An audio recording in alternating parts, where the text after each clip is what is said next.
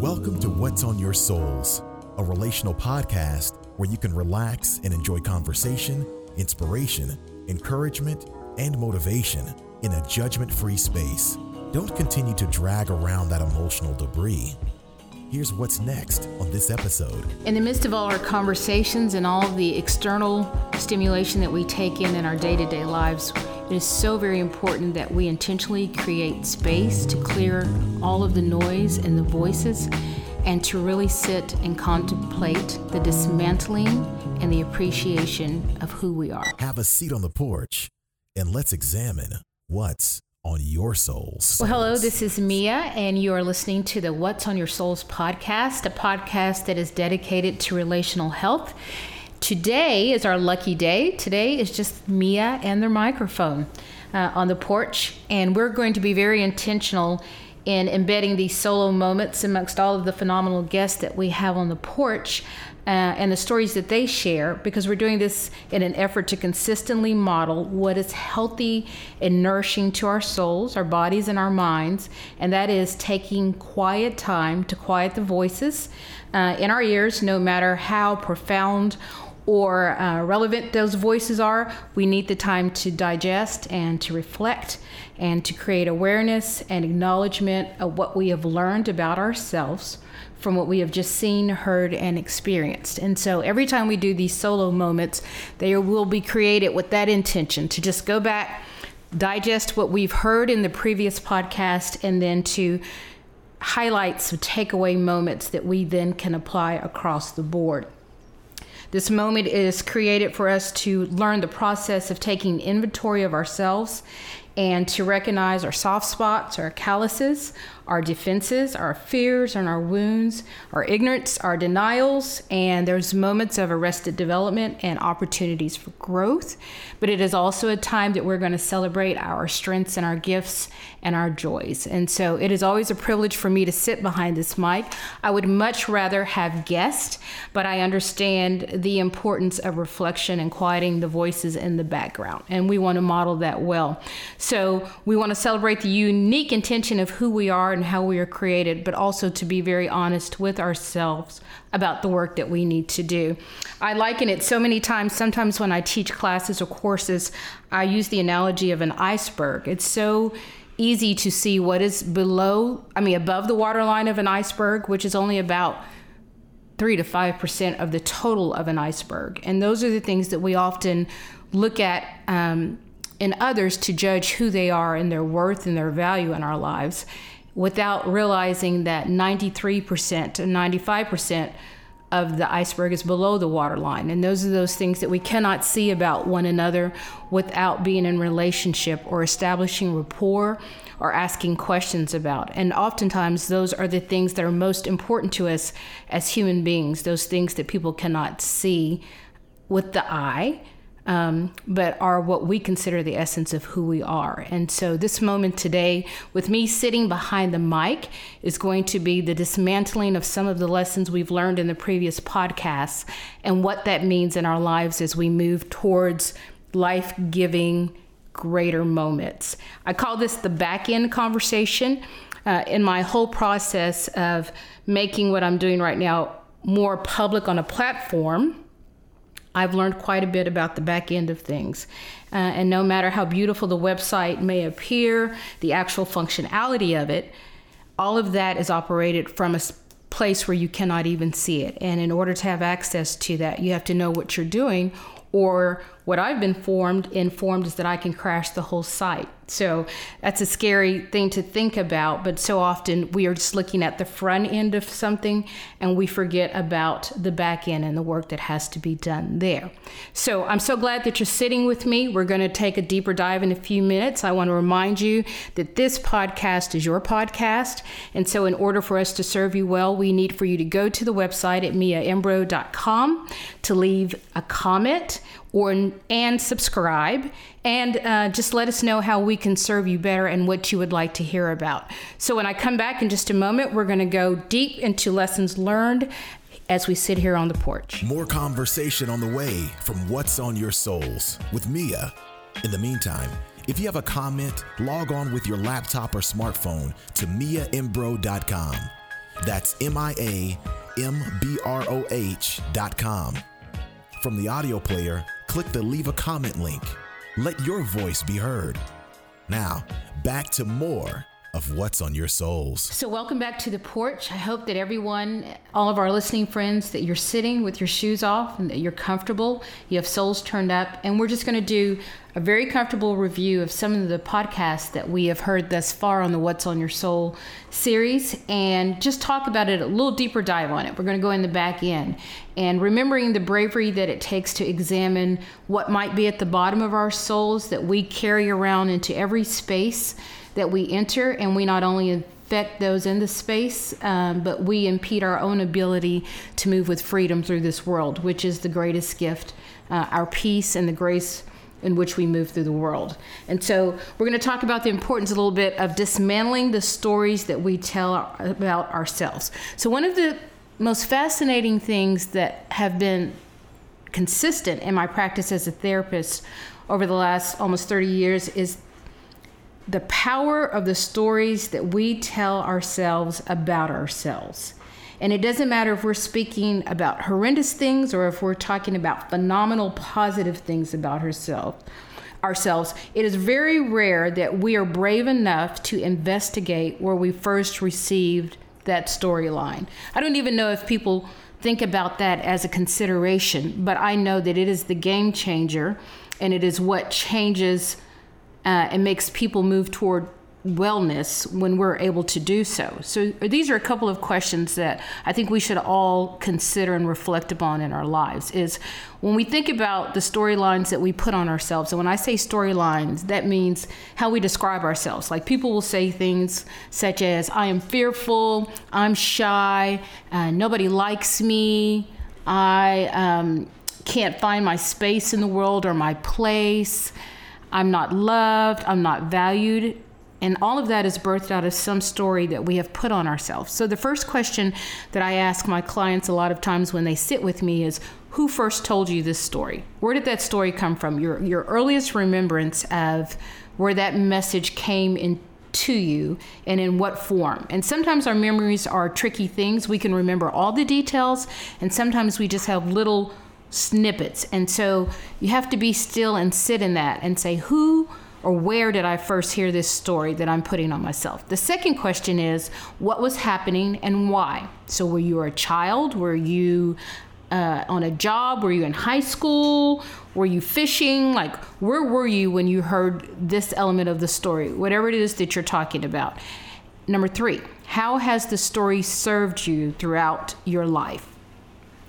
So when we keep telling ourselves a certain story, we have to have a moment on the porch where we sit down and say, is that life-giving, or does it take life away from me? There's so many things that we do to ourselves, say to ourselves, let alone to others, that take life away versus give life.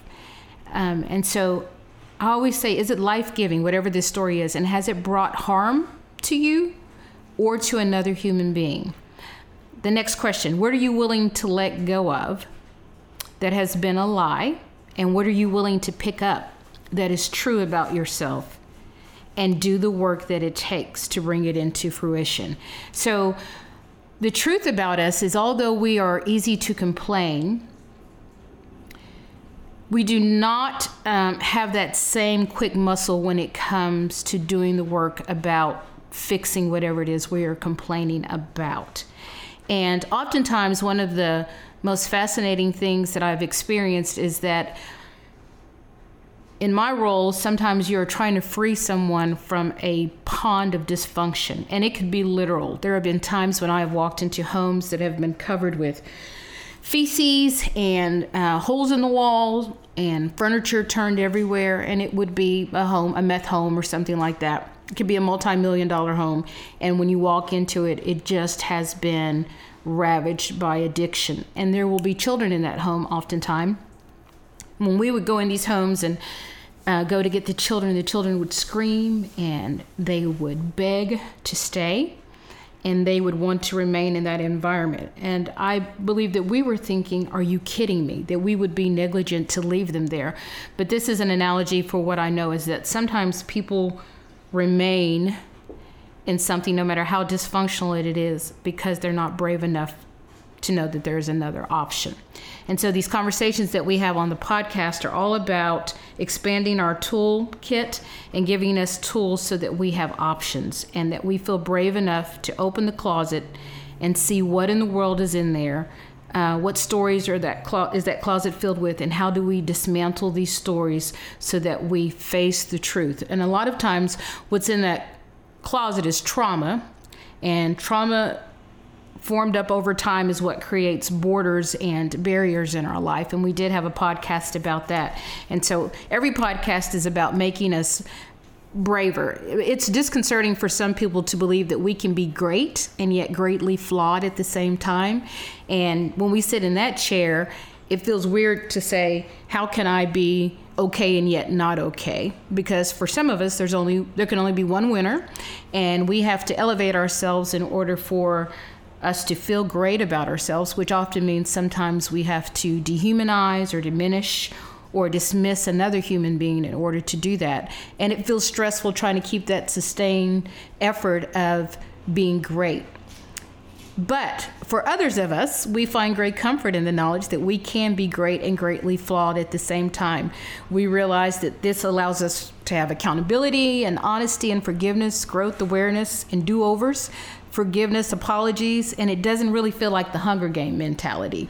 Yet, the irony is, it's so much more difficult to do this. It is so much more difficult to know that you are great and greatly flawed than to deny it.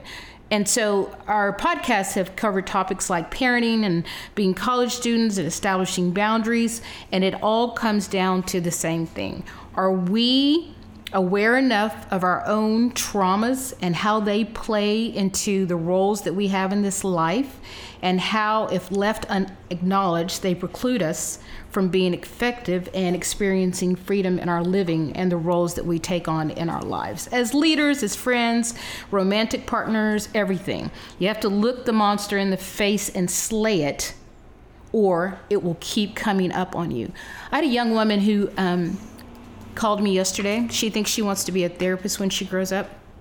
So she thought she would call me to see lessons learned and what I thought. She was doing a project at school. And one of the questions she asked me, I'm going to share that with you because I think it's very profound. She said, Mrs. Imbro, what do you think is the most challenging aspect of your job over all these years?